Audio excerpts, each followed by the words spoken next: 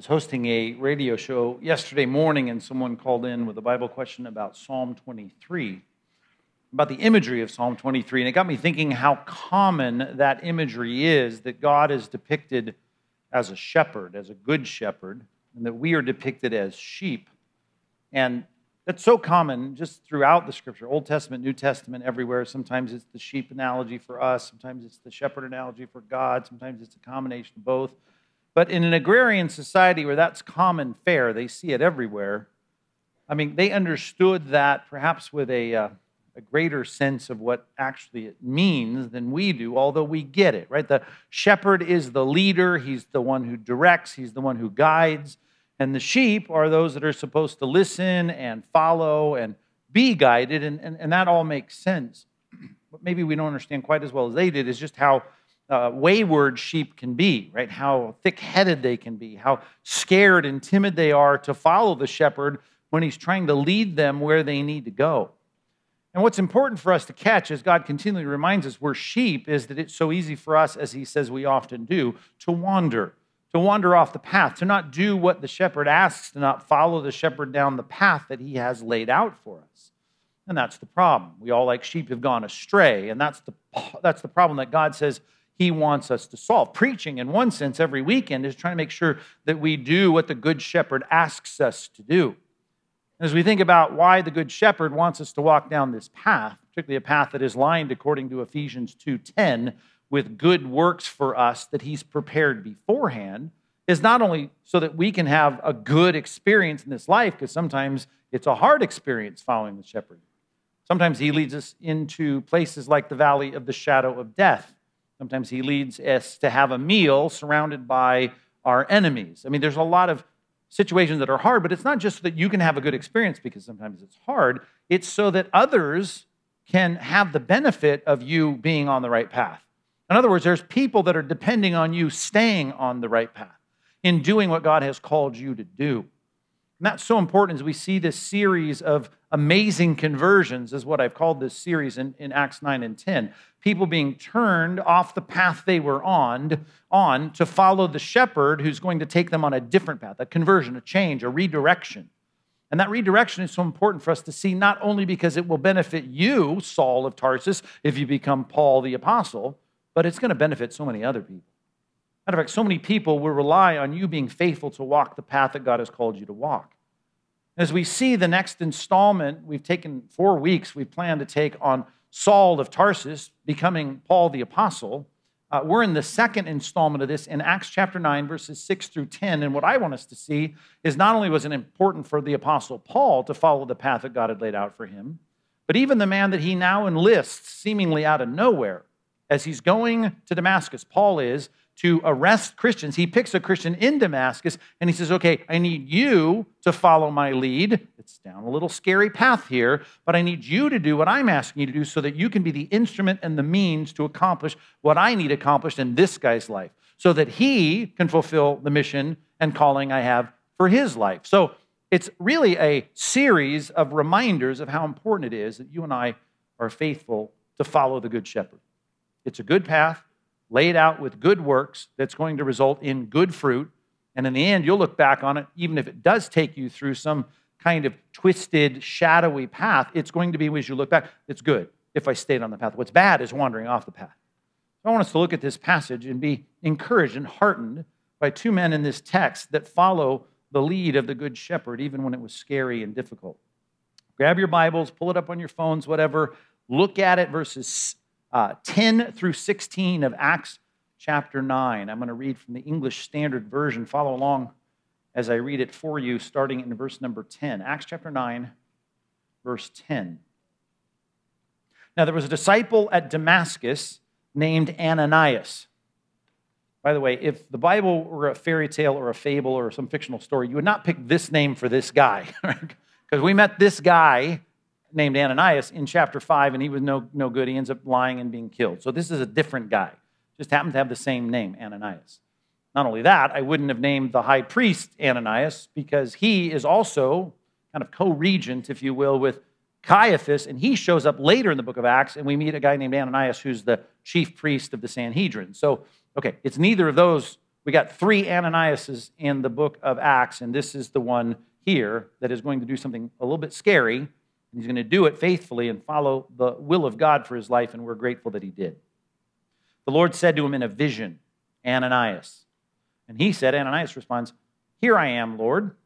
And the Lord said to him, Rise and go to the street called Straight, at the house of Judas, and look for a man of Tarsus named Saul.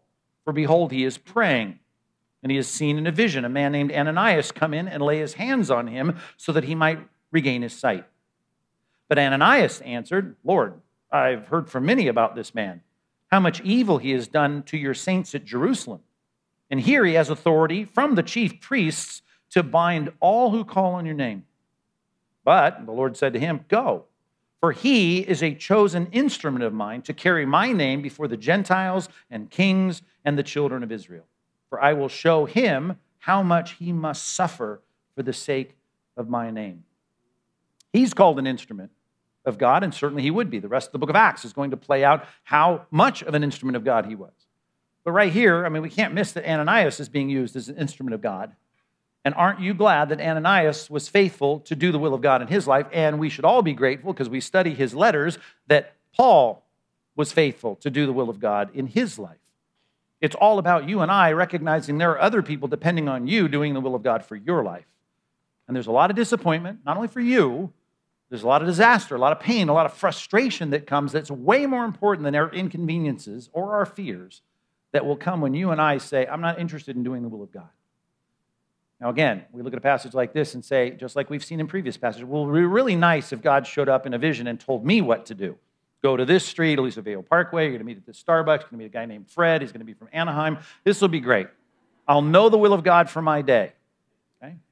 But before you get into that, and we'll deal with that, but I want to start right now with the fact that before Ananias even knew what the will of God was, he responds in verse 10. Look at it afresh, with a phrase that is loaded. And I say that because all throughout the Old Testament, this same phrase in a different language, in Hebrew, in the Old Testament, is repeated constantly by the people that are being called on by God to do something. God comes and shows up and says to several people, like Samuel, hey, Samuel. And Samuel responds, right? Here I am, Lord. He shows up to Abraham. Here I am, Lord. He shows up to Moses. Here I am, Lord. He shows up to Isaiah. Here I am, Lord. This is a common response that shows I understand who you are, and I am here to respond and do your will. And so Ananias, this disciple from Damascus, is told in this vision, first of all I get is his name here, hey, Ananias. And he says, yeah, here I am, Lord. I'm here. And there's a lot more to that than, hey, just picking up the phone and saying hello. This is a disciple of Christ who's ready to do whatever God says. Here I am, boss. Here I am, Lord. Here I am, captain. Here I am, one in charge of my life. Talking about the will of God this morning for Ananias' life and Saul's life. Can't help but think about God's will for your life. And some of you are saying, well, I'd like to know God's will for my life. Well, here I'm going to tell you, you're never going to know God's will for your life. You're never going to know any specifics about God's will for your life if you don't start where Ananias started, where Samuel started, where Isaiah started, by saying, here I am, Lord. That's an implication, if you're taking notes, number one, that you are willing to do God's will. As Jesus himself said, you will not know a lot of things about God's will unless you're willing to do his will. So you got to be willing to do his will even before you know what that is. Number one, be willing to do God's will. You want to know what God wants for your life? You want to walk the path and follow the good shepherd? Well, first thing you start with is, I am willing to do your will. If I have a will to buy some things on my laptop, and we are together, and I say, well, I got some things I want to buy, and I look at you because you're over at my house, and I say, give me your debit card because I want to put it into this website so I can do my will and buy my stuff, and I bet you're going to say, tell me what you're going to buy first before I give you my debit card. I don't know, if you need a $9 item, Pastor Mike, fine, you're okay. I guess I'll buy you a $9 item on this website. But if I say, nope, just give me your debit card, I'm assuring you that most of you, unless you're a little crazy, you're not going to give me your debit card. You want to say, show me what you want to buy, then I'll give you my debit card and my PIN number, and then I'll let you buy it. But I'm not going to let you go on a shopping spree with my credit card. I need to know what it's going to cost me. And here's the thing about Christianity, and we've studied this a lot in the series already in Acts, is that we come to Christ, according to Luke 14, and we say, I've already given everything up. Matthew 19, you're rich young ruler, I'm giving everything up. I know in my mind, I've already said, God, all right, everything about my life is yours, so whatever you want to do is fine. Now we're living along, plodding along in our Christian life, and when we're moving through that, saying, God, what is your will for my life? What should I do next in life? What should I do for my job? Who should I marry? Where should I go? Where should I live? What kinds of things should I be doing in this next season of my life? What ministry should I be involved in? Should I go on the next church plant? All these questions you have. What's God's will? Well, you got to start with this. God, here I am, Lord. Matter of fact, if you think back to Samuel, when Samuel keeps running into Eli, he keeps hearing God calling him, and he keeps saying, here I am, Lord, here I am, Lord. Here's what Eli sends him back to say. Not only do you say, here I am, Lord, but he adds this phrase. Eli wisely said to the boy Samuel, he said, say this. He says, here I am, Lord, that's fine. You can say all that, but here say this. Speak, for your servant is listening. Speak, for your servant is listening. So there's just so much compounding in that. It's like the other side of the word Lord, right? Lord means you're the boss. Now, here's how Eli helps Samuel understand the will of God. It's going to start with, hey, Samuel, I got a plan for you. And the response is supposed to be, and rightly so, and the rest of the trajectory of his life proves this, he's saying, I am your servant. So you tell me what you want to do. I'm here to serve. So many of us are pitched to Christianity early in our lives that keeps us right there in the center of our world, and Christ becomes a part of the orbit of our world, and we're hoping, much like the old geocentric view of the universe, that, the sun will nicely warm up my life and kind of rotate around me, and I'm the center of the universe. And that's kind of how we like to think about religion and Christianity. But the reality is, much like the heliocentric view of the universe, or the solar system rather, replacing the geocentric view of our solar system, it's like, no, wait, that's not how it works. It may appear that way, like God shining his blessings down on me, but that's not how this works, right? You are not the center. Christ is the center, and you are here as his servant saying, God, what can I do for you? A lot of people are saying, what can God do for me? What can Christ do for me? What can my Christianity do for me? That's the wrong thing. And it's pitched that way so often from tracts and Christian books and sermons, and you just got to just blow that out of your mind. So that's not the biblical view. The biblical view is there is a God. And God is God. And that means he's at the center. That means everything is there to serve and glorify him, to use a biblical phrase. And the idea of my life is, God, what would you like me to do? So I want to know what your will for my life is. I'd like to know if you're going to interrupt my life with an appointment this afternoon on Aliso Viejo Parkway at Starbucks with a guy from Anaheim. That would be good. I'd like to know that. Or I'd like to know about my career path that's about to be changed, like Saul of Tarsus. I'd like to know that. But it's got to start with me saying, my life is a servant life, and I want to hear the will of God. I want to know what God wants, but I'm here to serve you. I'm listening as a servant to the Lord. By the way, I know you know this phrase that came on the heels of here I am, when Isaiah said it in Isaiah 6. Sunday school grads, think that through. Here there is this statement from heaven's throne, and Isaiah responds, here I am. What's the next phrase? Do you know it? Send me. Send me. Now, what's funny about that is it didn't start with a statement from the throne of God in this vision.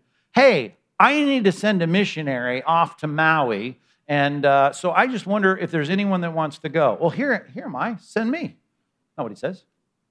He has no idea where he's going to go. As a matter of fact, here's all that God says in the preceding verse.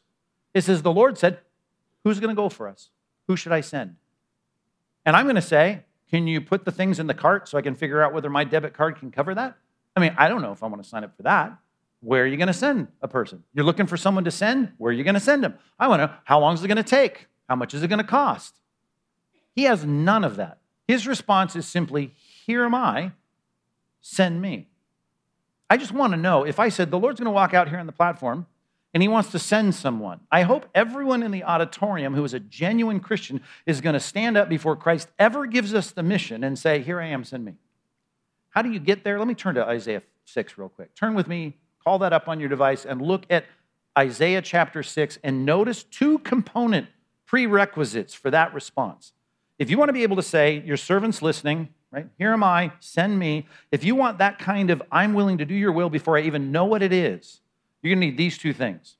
And we've already alluded to them, but let's look at them in a great context here where they're all compounded together in Isaiah chapter 6. Starts with a statement of the king, King Uzziah. Served for 52 years, very prosperous. Things were going well. Not unlike America, things were well economically, but morally they were on decline and collapsing and degenerating quickly. And Isaiah is a part of this kingdom, and he has a king here, Uzziah, and he dies. And it's just interesting now that we have the real king behind it all, who's concerned with more than the economy in Israel. And he is way above King Uzziah. He's seated on a throne. He is high and lifted up, and the train of his robe filled the temple, which is a picture of his majesty, like the gals that get married, the princesses over there in England with the super long train on their robe. It's like, dude, that's way too long, right? You don't need that much. You're making a big statement there with that. Right? Well, the point is, it's like almost comical, the picture of his robe, the train of his robe. Talk about the majesty of it. It's like filling the whole room. And then there's the burning ones. It says in verse 2, seraphim, seraph in Hebrew, the burning ones.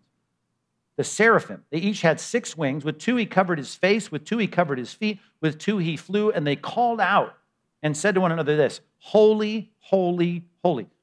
Right? That means different, set apart, different, set apart, completely other, transcendent, unlike any king you've ever met, way above all kings, all lords, all bosses, all managers, all sovereigns.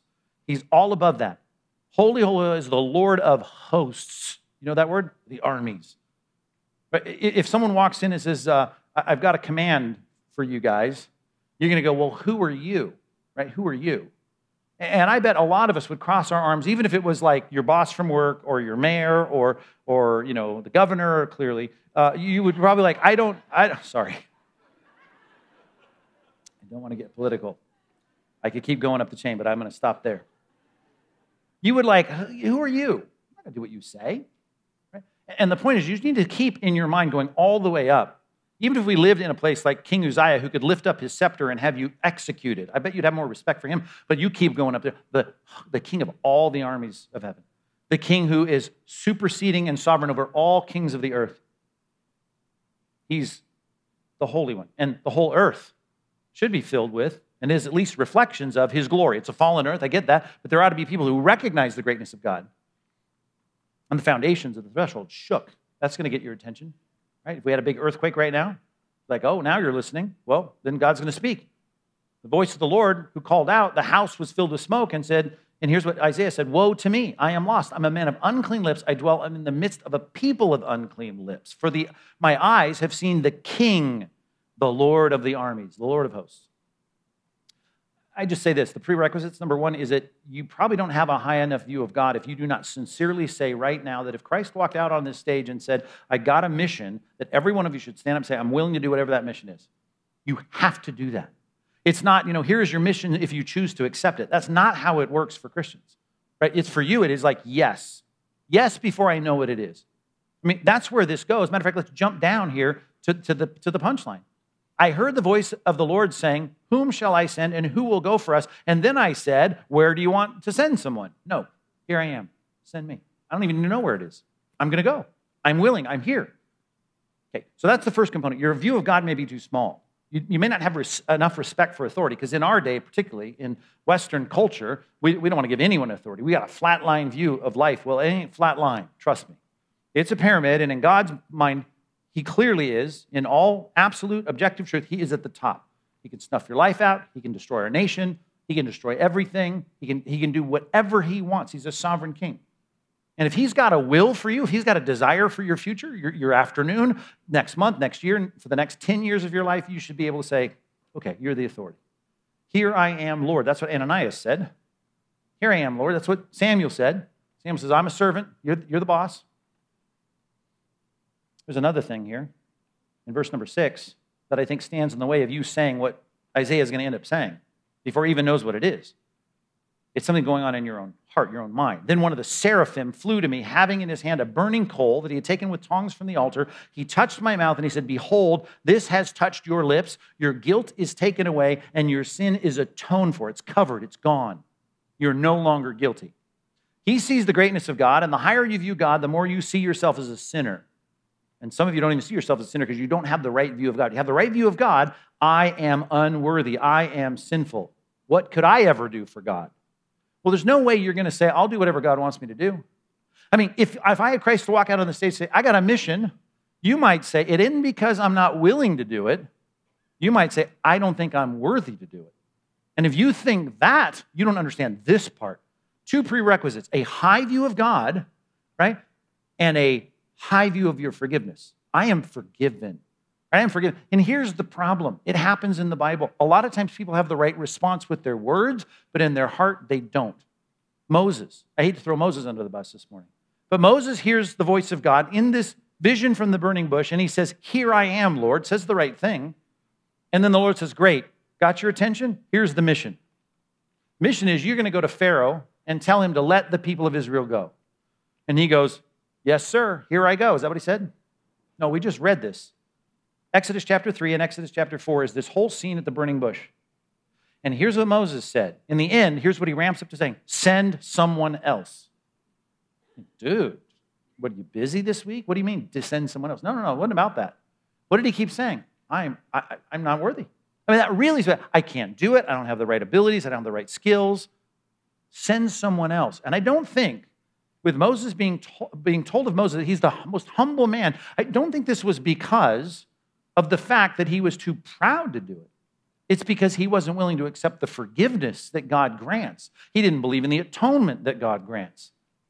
The problem is he really looked back at his past and he saw the failure of killing that Egyptian, burying him in the sand, gets run out of town, becomes an employee of his father-in-law, and mopes around in the Midian desert. And when God says, I got a task for you, he doesn't say, here I am, send me. He goes, no, I don't want to go. And I think he didn't want to go because he doesn't realize that he's 100% completely accepted and forgiven. Why do you think God chose, by the way, as long as we're talking about an instrument of God who changes the world, why do you think God chose Saul of Tarsus? Well, we know that Saul turns around and tells Timothy, here's the thing, God chose me, the foremost of sinners, that he might demonstrate his perfect patience, his mercy, his grace, his forgiveness, his redemption. He took the worst to show that any of you here thinking, I'm not worthy to do what God, what if Christ came out and said, what I'm looking for is a pastor of the next church plant. What I need is a key player in a huge new ministry I'm starting. Right? A lot of you say, well, I want to hear what it is first because I don't know that I'm qualified for that. Now, I know there are practical qualifications for things that God calls you to do. There's training to be had and all that. But I don't want you sitting here, well, here's one of the reasons I can't sincerely say, God will do your will before I know what it is. Because you're hung up on the fact that you carry in your heart guilt you should not carry because you think, just like Peter who went out fishing in John 21, when he should have been out preaching, he didn't do it because he carried around stupid guilt in his own heart that God had said is removed. Psalm 103, as far as the east is from the west, God uses weak vessels, sinful vessels, people who have done wrong in their past, who have to look at their sin and know this, my sin is atoned for. And then if God says, I have a task to do, you say, here I am, send me.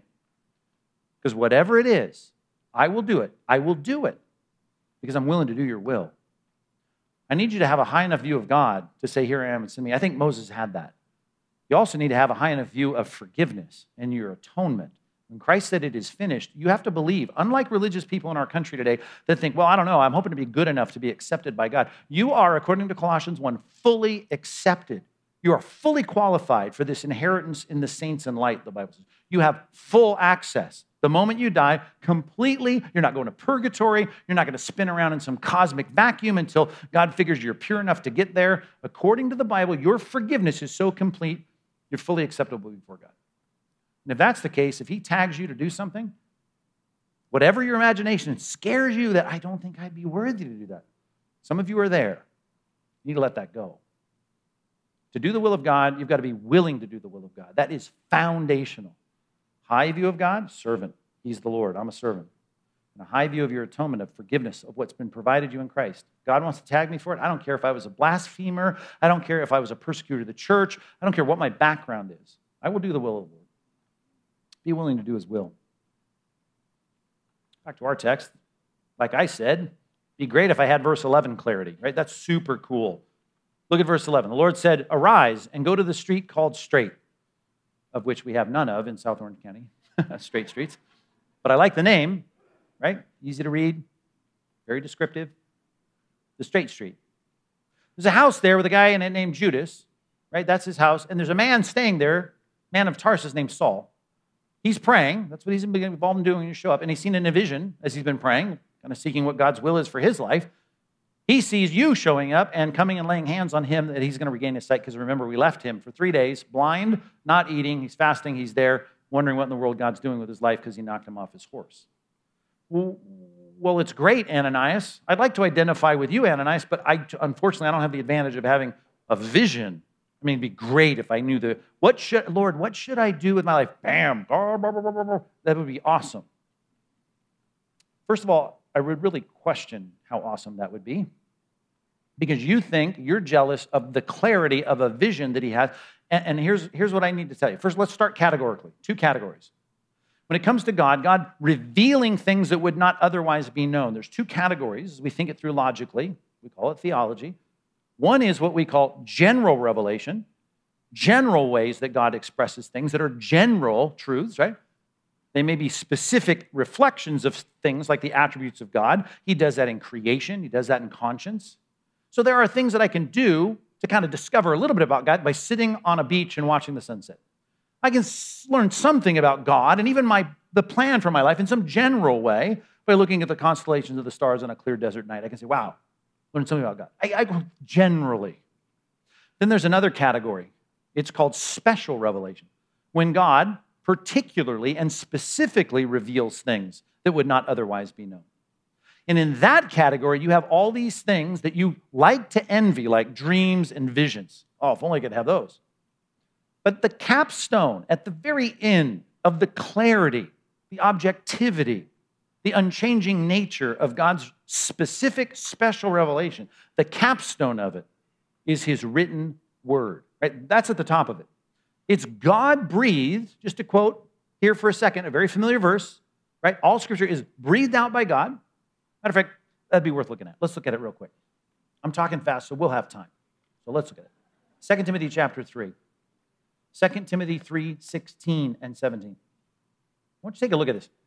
You want clarity like a vision. But here's the problem. If you had a vision 2 nights ago about God's will for your life, particularly if it was like Abraham's vision from God, when he said, here I am, when God said, Abraham, and he said, here I am. You remember what the vision was? Take your son, the only son, the son that you love, go to the mountain that I'll show you, and there sacrifice him as a burnt offering. Okay, you had a vision, right? You got to tell your wife at some point. How's that conversation go? I had a vision last night. Really? What was it? Supposed to kill our son. Oh. What'd you have for dinner? Were you on any medications? There's going to be a little argument going on, I'm assuming, with your wife about killing your child. I'm just thinking right there, we're already into subjective worlds of, did you rightly hear God? Are you sure about that? When Samuel goes in and tells Eli what God revealed to him when he showed him in a vision what was going to happen in Israel, right? Eli, he could have said, well, now are you sure that's what he said? He said that about my sons? You're saying that God said about my sons that they're sinful and that Israel's going to suffer because of my parenting? Are you sure? I wish I could see the vision so I could know that. The subjectivity of that is far different than the ta graphe, right? The writings in Greek, ta graphe, the scriptures, all the scriptures. All of the scriptures are breathed out by God, this library of 66 volumes of God's revelation. And they're profitable for what? For teaching. Going to make it clear what God's path is. For reproof, I start going off the path. It'll be like a warning bell. Bing, bing, bing, bing, bing. Blind spot. Get back on the path. For correction, sometimes you're going to have the wheel, like in these really fancy cars, like push you back on the road. It's going to correct your path. And it's going to train you, like reps in a gym, going to train you to do the righteous, good thing, to walk in the good works that are prepared beforehand for you to walk in. That's what it does. How sufficient is it that the man of God may be, here's a big word, complete, equipped. Equipped for what? For every single good work. I just want you to go to Samuel and say, I'm just really jealous. You got clear revelation from God, man. You got a vision. God told you exactly what you should do. Really? And he goes, what do you have? I only got 66 books of God's written revelation. How many? 6? I only have 5. No, I didn't say 6. I It says 66. 16? You have 66 books of God's mind on paper? Are you kidding me? So that when you see in God's word something clear that God has said, and your wife argues with you about it, and you can go and open up the Bible and go, so look right here, God said it. You can end all the debates of the subjectivity of a dream or a vision or a voice by looking right here at the objective propositional truth of God's word. You're telling me you're jealous of my vision last night as I laid in this tent in Shiloh? I'm sorry. You're stupid. I mean, that's what Samuel would say. I mean, really, he'd say, I'm jealous of you. I'm jealous of how much clarity you have from God. I mean, Isaiah had a few more books than that as God was developing this written canon of Scripture. But you have the totality of God's word on paper so that he says you got enough there that you can be fully, complete, fully equipped for every good work. That's huge. That's big. So we have to work to know God's will. And it isn't you going to sleep and waiting to hear a voice. Number 2, work to know God's will. You work, first of all, by reading the book that he wrote that reveals his will. Matter of fact, it's put this way in Psalm 119. It is a light to our feet, a lamp to our path. Right? A lamp to our feet and a light to our path. It's going to give us direction. It's going to show us what the next steps ought to be. You've got to saturate your thinking with this book. And I know it doesn't seem that easy because where does it tell me to go to Aliso Viejo Parkway, Starbucks, meet this guy from Anaheim? I don't have all that detail there. Listen, a couple things you need to learn. When it comes to the Bible, I know there's lots of genres. I used to teach a genre class at the seminary, but let's just look at 2 basic genres of literary text of Scripture. One would be called narrative, and one would be called didactic. I know we can get into a lot more detailed specifics, but narrative and didactic genres. The narrative genres. Some of you are familiar with the narrative genres of Scripture. You read the narratives. And as I was teaching classes on this, I would talk about that being simply understood as this is what happened. You wanted to find a narrative genre of Scripture is God telling us this is what happened. Doesn't mean it's the right thing, doesn't mean it's the wrong thing, but it means this is what happened. It's an accurate portrayal. We believe in the inerrancy of the word. This is actually what happened. God is not lying to us about what happened. He uses the prophets to record what happened in the narrative text of Scripture. In the narrative text of Scripture, there is a light and a lamp for you to take steps in your future. The will of God is revealed in those narrative texts, and you just knowing history or biblical history or ancient Near Eastern history is not enough. And some of you study the Bible, you don't work hard enough at it because you stay in the ancient text and you never bring that ancient text out into a principalized place where you see the principle and then say, okay, now I have to apply it. Some of you do half the Bible study you should. You don't go all the way. You read a passage like Jeroboam, Solomon's son. Jeroboam then inherits the kingdom. His dad is dead. He goes, what do I do now? I mean, David, Solomon, now it's me. I'm the grandson of David. What do I do? And so he says, I guess I should call a meeting to figure out what my administration should be about.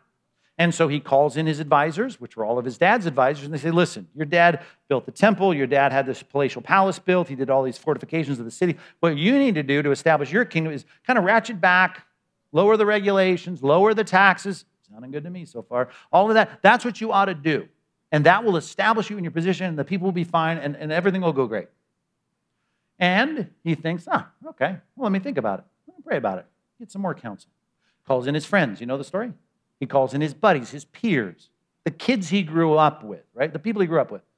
He says, what do you guys think? Well, man, you're in charge now. You got all the power. That's awesome. You can tax as much as you want. It'd be great. Building projects, you can just you build some really cool places and some, what, they go on and on. Just tell him this. You think my dad's taxes were high? Wait till you get a taste of my taxes. You think my dad's regulations were high? Wait till you see my regulations. He starts saying hearing all these things that he turns around and decides to do. And he ends up splitting the kingdom. Jeroboam, with his decisions based on who he took counsel from, ends up sending Jeroboam into the north, stealing 10 tribes away from Israel, and it breaks the nation in half in the 10th century BC. You can learn a lot about that passage. We just read it on DBR not long ago. And go, oh, that's interesting. I've learned a lot about the Bible today. And you can go win some Bible trivia games that you play. But it did nothing in revealing the will of God for your life. Jesus never took the time to say, what is in this passage that I can learn about what took place in Rehoboam's life that will help me put a principle down in my journal and then start to say, how would God have me live this week, this month, this year based on that principle? You start doing that, disciplined, hard work every day in the Scripture, the will of God's going to just brighten up in your mind. You're like, oh, I get it now. I learned a lot about my parents' expectations and teachings to myself and my brother by simply watching how my brother might be suffering under the punitive measures of my parents. Let me put it this way. I walk in, see my brother, he's all down and dopey or whatever, and I go, why are you down and dopey today? So because I'm grounded until the weekend. Really? You're grounded? What did you do? And he tells me the story. I don't have to hear a word from my parents as to what they said. I can hear it secondhand through how they treated my brother. And guess what? If I'm careful enough to principalize that and apply it to my life, I've just learned the will of God for my childhood in that situation. And the problem is so many of us read what happened in the Bible, and all we do is try and master the data, the details. We think it's all about the knowledge. It is about the knowledge. That's foundational. That's about the then of the text. I got to figure out the always of the text, and then I can start working on the now in my life in the text, and that becomes then the revelation of God for my life. That's the narrative genre. The other genre is the didactic genre. Didactic comes from the Greek word didaskalos. It means to teach. It's direct teaching. Book of Acts, largely narrative, but every now and then it breaks into instruction that is given to the church. The church, hey, I'm a part of the church. Starts talking about disciples and what they should and shouldn't do directly. Well, I'm a disciple of Christ. Great. So now I see direct didaskalos. So I see didactic narrative. And I think, okay, there's the commands of Scripture for me, and I should live by those. But it's not as easy as you think. Right? You start looking at passages like Romans 14, when the church at Rome was all mixed in with Jews who had this background with, making sure that they celebrated Rosh Hashanah, they celebrated the Feast of Purim, they celebrated the Passover feast, and now they're Christians. None of that matters anymore, according to Hebrews 10:1, and all that Christ taught about the ceremonial law being out the window. And all these other Greeks and Romans in the church in Rome, they didn't care about that, so there's all this conflict. As we read this, we see direct principles as to how Christians ought to treat one another as it relates to those debatable matters. And you say, well, there you go, I'm just going to apply this text. Well, you can apply the text, and you should apply the text, but the specifics of how that text is applied was applied in a context that's no longer valid for your life. You've got to extract even the teaching and be able to say, okay, now how do I update this? How do I understand how this applies now? Put it this way. You could work for a company that's been around for a long time, 75 years, 100 years. Let's just assume you're in a business that's been around 100 years. It was incorporated, it got articles of incorporation, it got bylaws. The things that run the company and the corporation's documents, they are there and they're set. But they were done at a time where the whole context is completely different than yours. But thankfully, if the company's still around after 100 years, probably successful, probably profitable, and so it's been a winning formula. But you are here 100 years later as an executive in the company trying to figure out how to apply them. Even though they're direct statements, you've got to now understand at least the context in which you live and say, okay, how does that specifically address the situation here today? All the issues that we're dealing with in life, right? I mean, down to bioethics, right? Well, bioethics is not an issue in the Bible, but there are principles there, even in the direct didactic sections of Scripture. That's the hard work of Bible study that some of us aren't doing. And then we're going, I wonder why I don't know the will of God for my life. I don't know if I should take that job. I don't know if I should take that ministry. I don't know if I should do that thing. And I'm telling you this, we've got to work hard to know the will of God, and it starts with you studying the Bible to know the will of God. We don't start with application, but we end with application every time we study the Bible. And some of us don't have that discipline in place. And I'm exhorting you one more time, just like your grandpa's church used to exhort you, study the Bible. And that doesn't mean learn the facts of the ancient Near East or the early church in Rome. It means really work to take the principles and put them clearly in place, make sure they're cross-referenced with the rest of the principles of the Bible, and then start saying, how does this affect my life at work this week? How does this affect my career decisions? How does this affect my family life? How does this affect what I tell my children they can and cannot do? That has to be done every day in the Christian life as a practice. And guess what? Then you become saturated with the truth of God's word. And guess what becomes clear? God's will for your life. Our text says here in verse 12 about Saul, just almost says it in passing. Here's just 3 words in our English text, the last 3 words of verse 11. Right? He is praying. You're going to go and you're going to be clear about what Saul should do. And guess what he's doing right now? Well, number one, I know he's not eating and he's not seeing, but he's praying. I'm quite sure you've been knocked off your horse. You've had a career in killing Christians. Now, the king of the Christians shows up, knocks you off your horse. and says, why are you persecuting me? And says, go to this house, you're not going to be able to see. I think he's rethinking his career at this point. It's good to know that he is praying. Praying is always a key element in deciphering the will of God. I just want to say that as a subpoint here. Work to know the will of God means you work at Bible study to know the will of God, and you work at prayer to know the will of God. Again, Grandpa's sermons, fine, he was right. Study the Bible and pray. But that means perhaps more than you think it does. A kind of prayer life that does this. Turn with me to James chapter 1.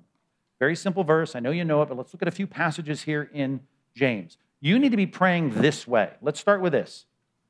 James chapter 1, verse 5. James chapter 1, verse 5. You heard this verse before?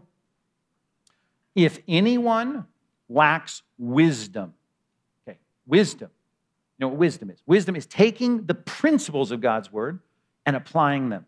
There's a genre, by the way, of Old Testament scripture called wisdom literature. Wisdom literature it's a great thing. That's why, as young Christians, a lot of us are gravitating toward Proverbs because they're just the distilled principles. Well, that's a great place to start to learn where every passage needs to get to a distilled principle. But in that wisdom, it's always like, okay, now you have the principle, and often even in Proverbs, here's how you live it out.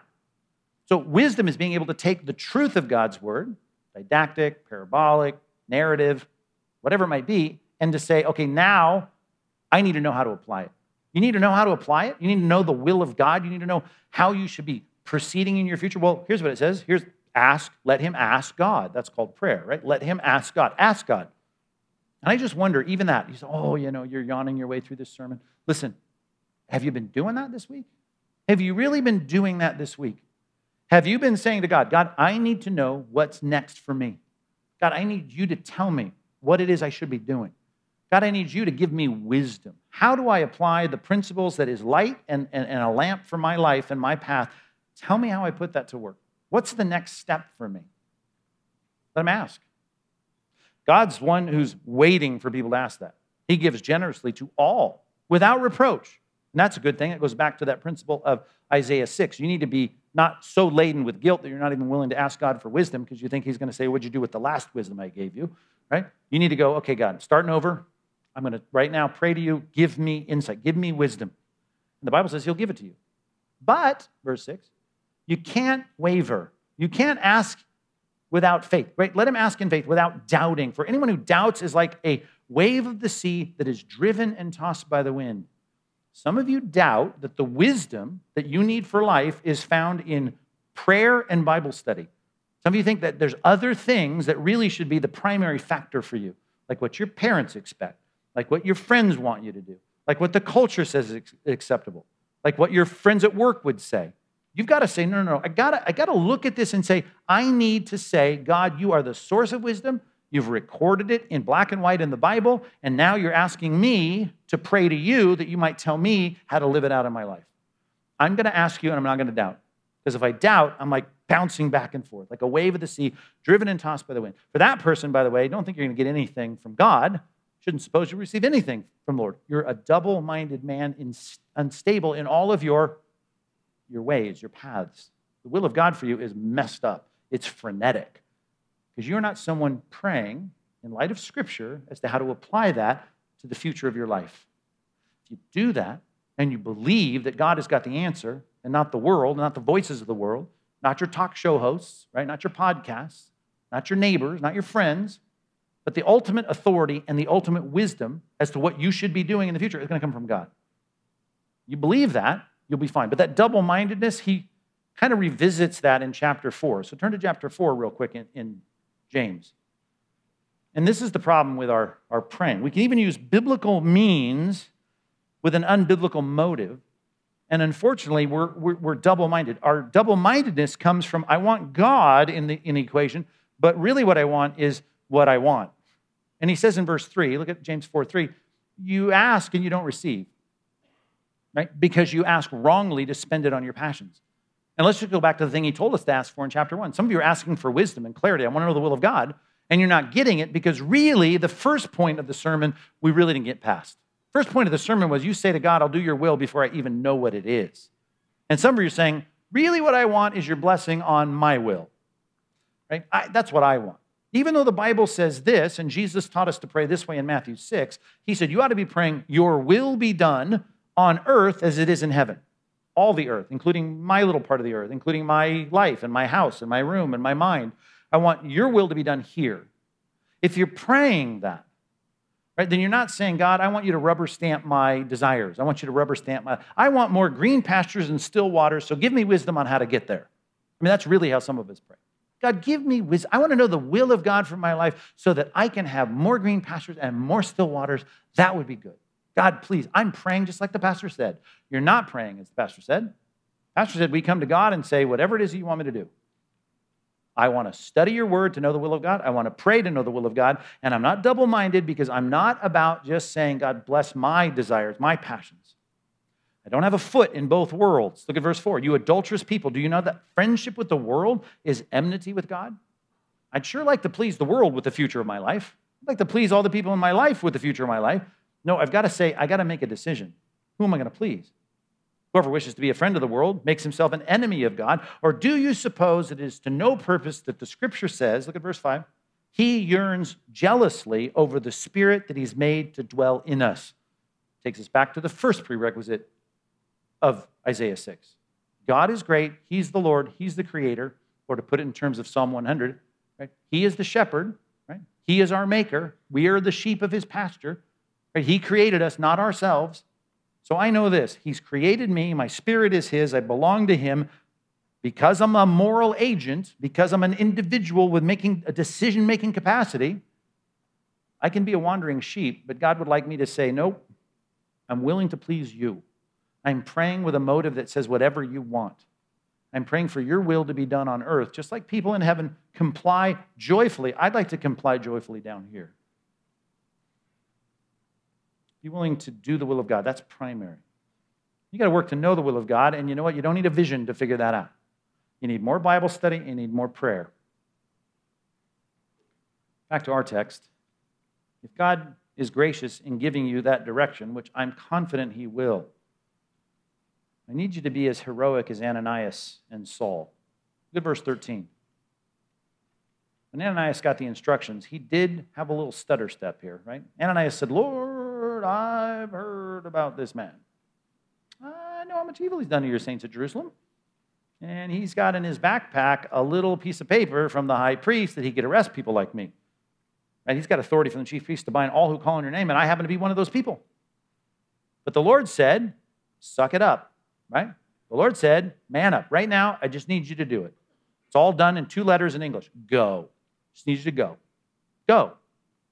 Why? Because I'm going to give you information about his future plan, and his future plan is that he is a chosen instrument, just like you're being used as an instrument right now, Ananias. He's my chosen instrument, and he's got a whole career change coming. An instrument of mine to carry my name before the Gentiles and the kings and the children of Israel, and I will show him how much fun he's going to have doing that. Underline the word fun in verse 16. You see that? No, just like Ananias was walking through the valley of the shadow of death because he thought he might die if he ends up confronting Saul with information about Christ and revealing that he is a disciple of Christ. He says, I'm going to tell him that the path for him is going to be a bit like yours. Matter of fact, it'll be a lot worse than yours. I'm going to show him how much he's going to have to suffer for me. I know the temptation once we hear clearly the will of God for our lives is, I'm really glad, I was really sincere, I really wanted to do it, but now that I know how scary it is, I know how many enemies are going to confront me, I would like to pass. And I would tell you this, number 3, you should never let fear or pain stop you. Do not let fear or pain stop you. You want an example of that? Here's the negative example. Exodus 4, Moses goes, send someone else.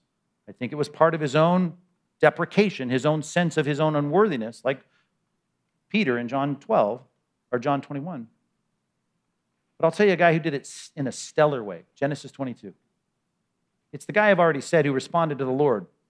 Lord, here I am, Abraham. Abraham is told to take his son, the only son, the son that he loved, go to the mountain I'll show you, and there sacrifice your son. And I imagine what the conversation might have been like. I'm not even sure he had it that night with his wife, but here's what the next verse says. So Abraham got up early in the morning, saddled his donkey, took his servants and his son, and he went. That passage is mind-boggling. If there's ever a morning I'm going to sleep in, I'm thinking, that's the morning. Every morning I'm going to take the long road, go drive through, get a breakfast burrito, spend my time lingering on the camel, right? It's going to be that morning. He arose early in the morning and he went. I just love, even in our passage, the Lord says, go. Matter of fact, we'll get to it next time, but verse 17, so Ananias departed and entered the house. Okay. Was it scary? Yes. Did that stop him? No. How about Saul of Tarsus, who becomes Paul the Apostle, who I hope is a beloved instrument of the Lord in your life? I just wonder, when he finds out how much he was going to have to suffer for his name, I just wonder how glad you are that he did the will of God.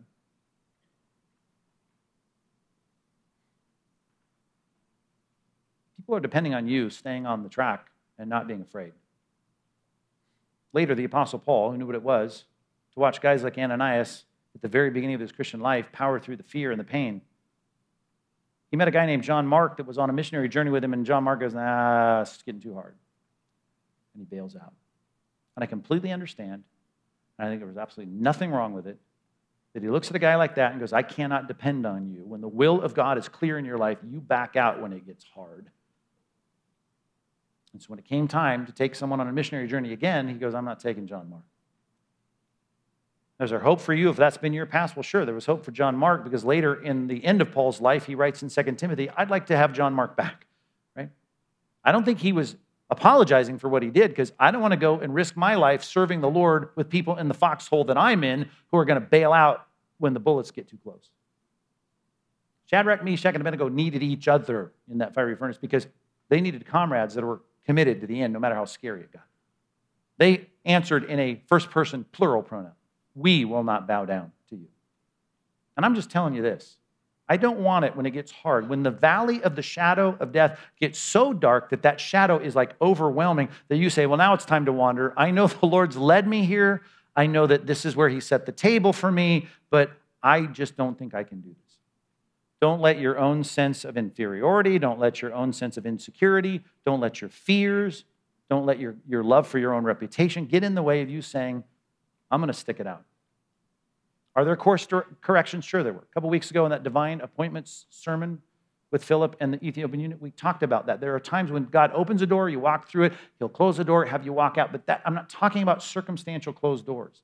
I'm talking about if you know God has called you to something in your life, I'm just saying do not let fear, do not let pain, do not let suffering get in the way. Aren't you glad that Ananias did it, even if he was scared? Aren't you glad that Saul did exactly what he should have done? That when they told him in Ephesus, you're going to suffer and go to Jerusalem and they're going to bind you, you're going to be arrested, he goes, I don't care. I count my life worth nothing to me, but only that I can finish the course that the Lord has set for me.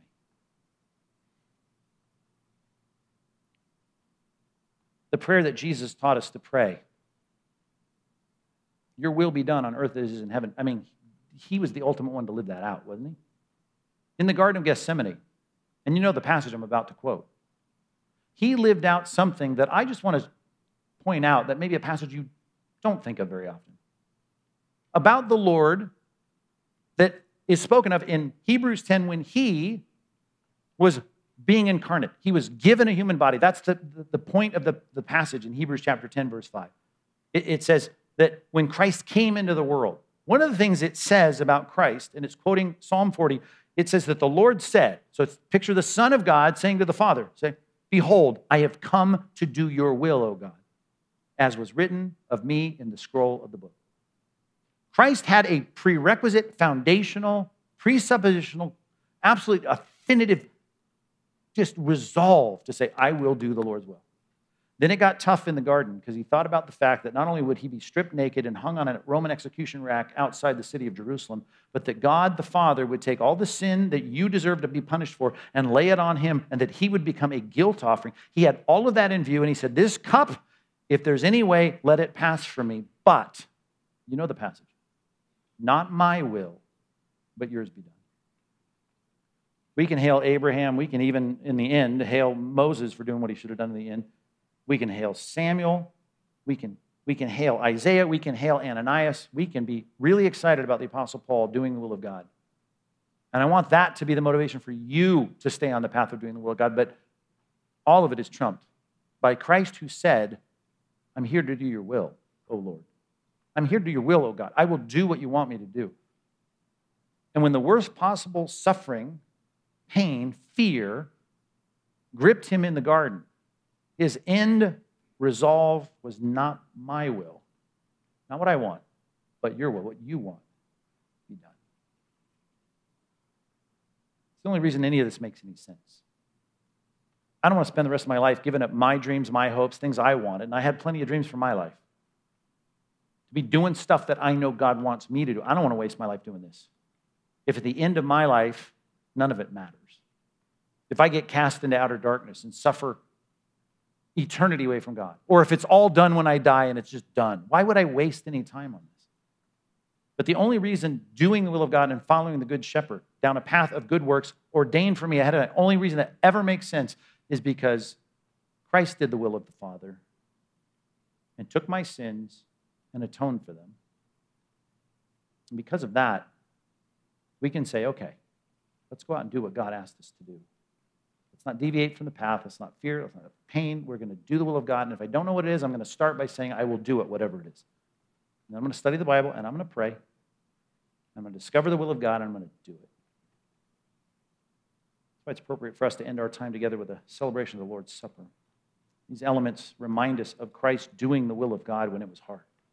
But more importantly than that, about the atonement that was purchased on a cross for us. If you're not a Christian, if you don't know where you stand with God, just let these elements pass by. Do not take them. Just pass them by. This is for our church family. This is for those that know Christ, who are repentant and put their trust in Christ. You take those elements and spend some time in prayer. We always do that to make sure that you're confessed up with any unconfessed sin in your life. Tell God if it's your unwillingness to do the will of God, or even if that subtle sin of you saying, I've been saying, I'll do the will of God if you tell me what it is. Put those items in the cart, and then I'll see if I'll hand you my debit card. If that's been your life, repent of that even now and say, okay, God, I'm going to do your will. You did the will of the Father, and you purchased my life so that I'm not going to go to hell. I'm certainly grateful to look at that and say that for me is my hope and my life. It is what I live for, and I'm willing to do your will. So take those elements and hang on to them. We'll take them together. We'd like to do that corporately at one time, just as an expression of our unity in Christ. Let's spend some time at least searching your heart, asking God, as Psalm 139 says, God, try me, know me, see if there's any wicked way in me. Have that conversation with God. And then at some point, tell God you're resolved to do his will, even before you know what it is.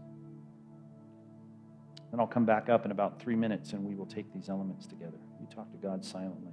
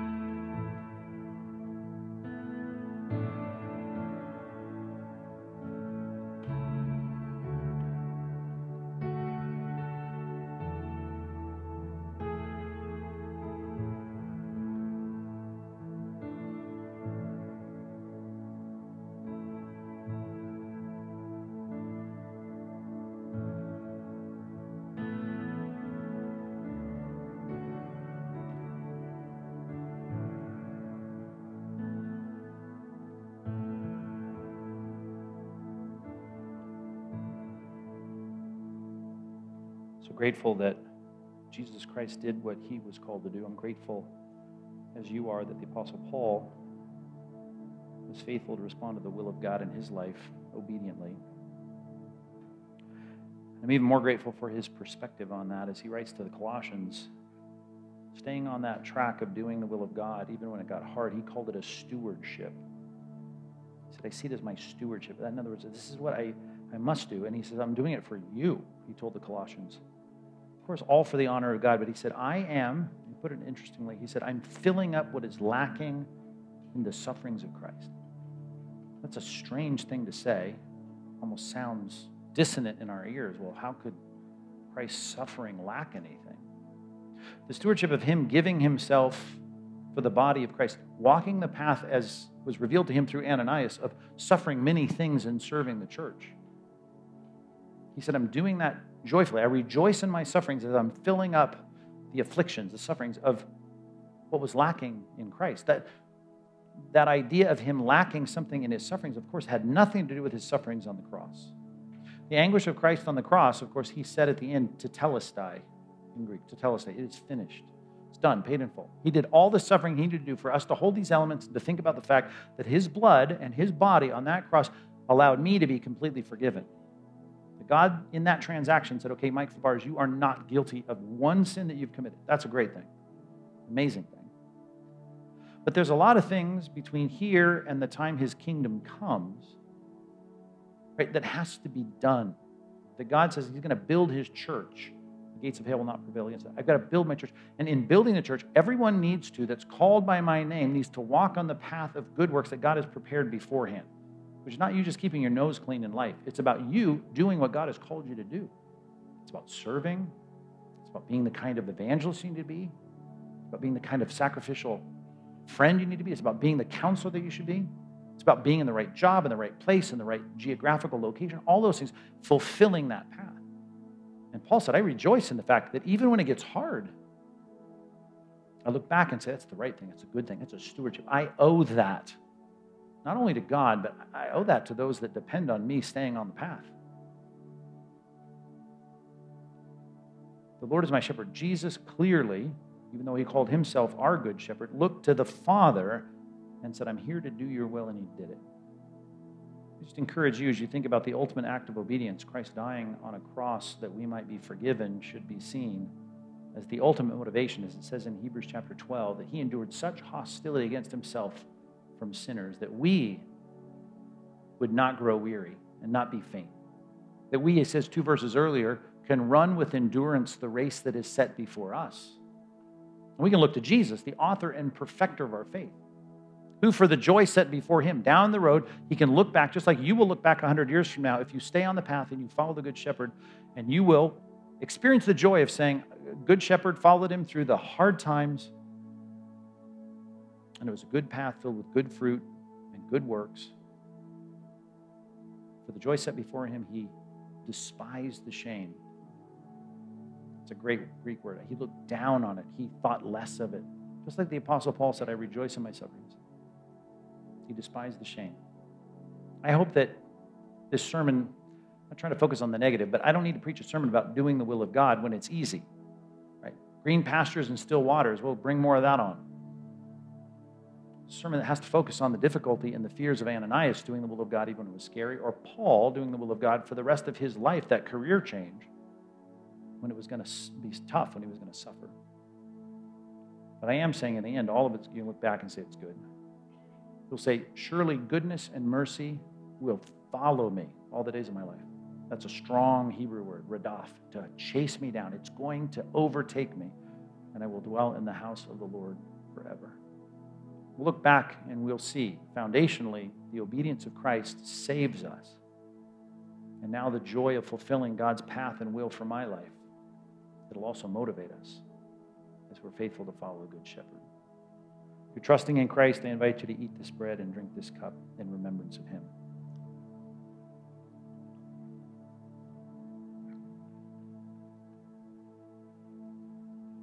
God, we have this experience of ingesting these elements to remind us of who you are. The Christ that we want to be so associated with, it's as though we are in you and you in us. And we rejoice in the fact that we're accepted because of your finished work, Jesus Christ. We're grateful for you doing this for us. And God, while we're not paying you back and we can't earn it, we certainly want to do our best to reflect what you did in saying every day, your will be done on earth as it is in heaven. And not just somewhere else, but right here in our lives, saying, not my will, but yours be done. Thank you, God, for this good reminder in the book of Acts. In Jesus' name, amen.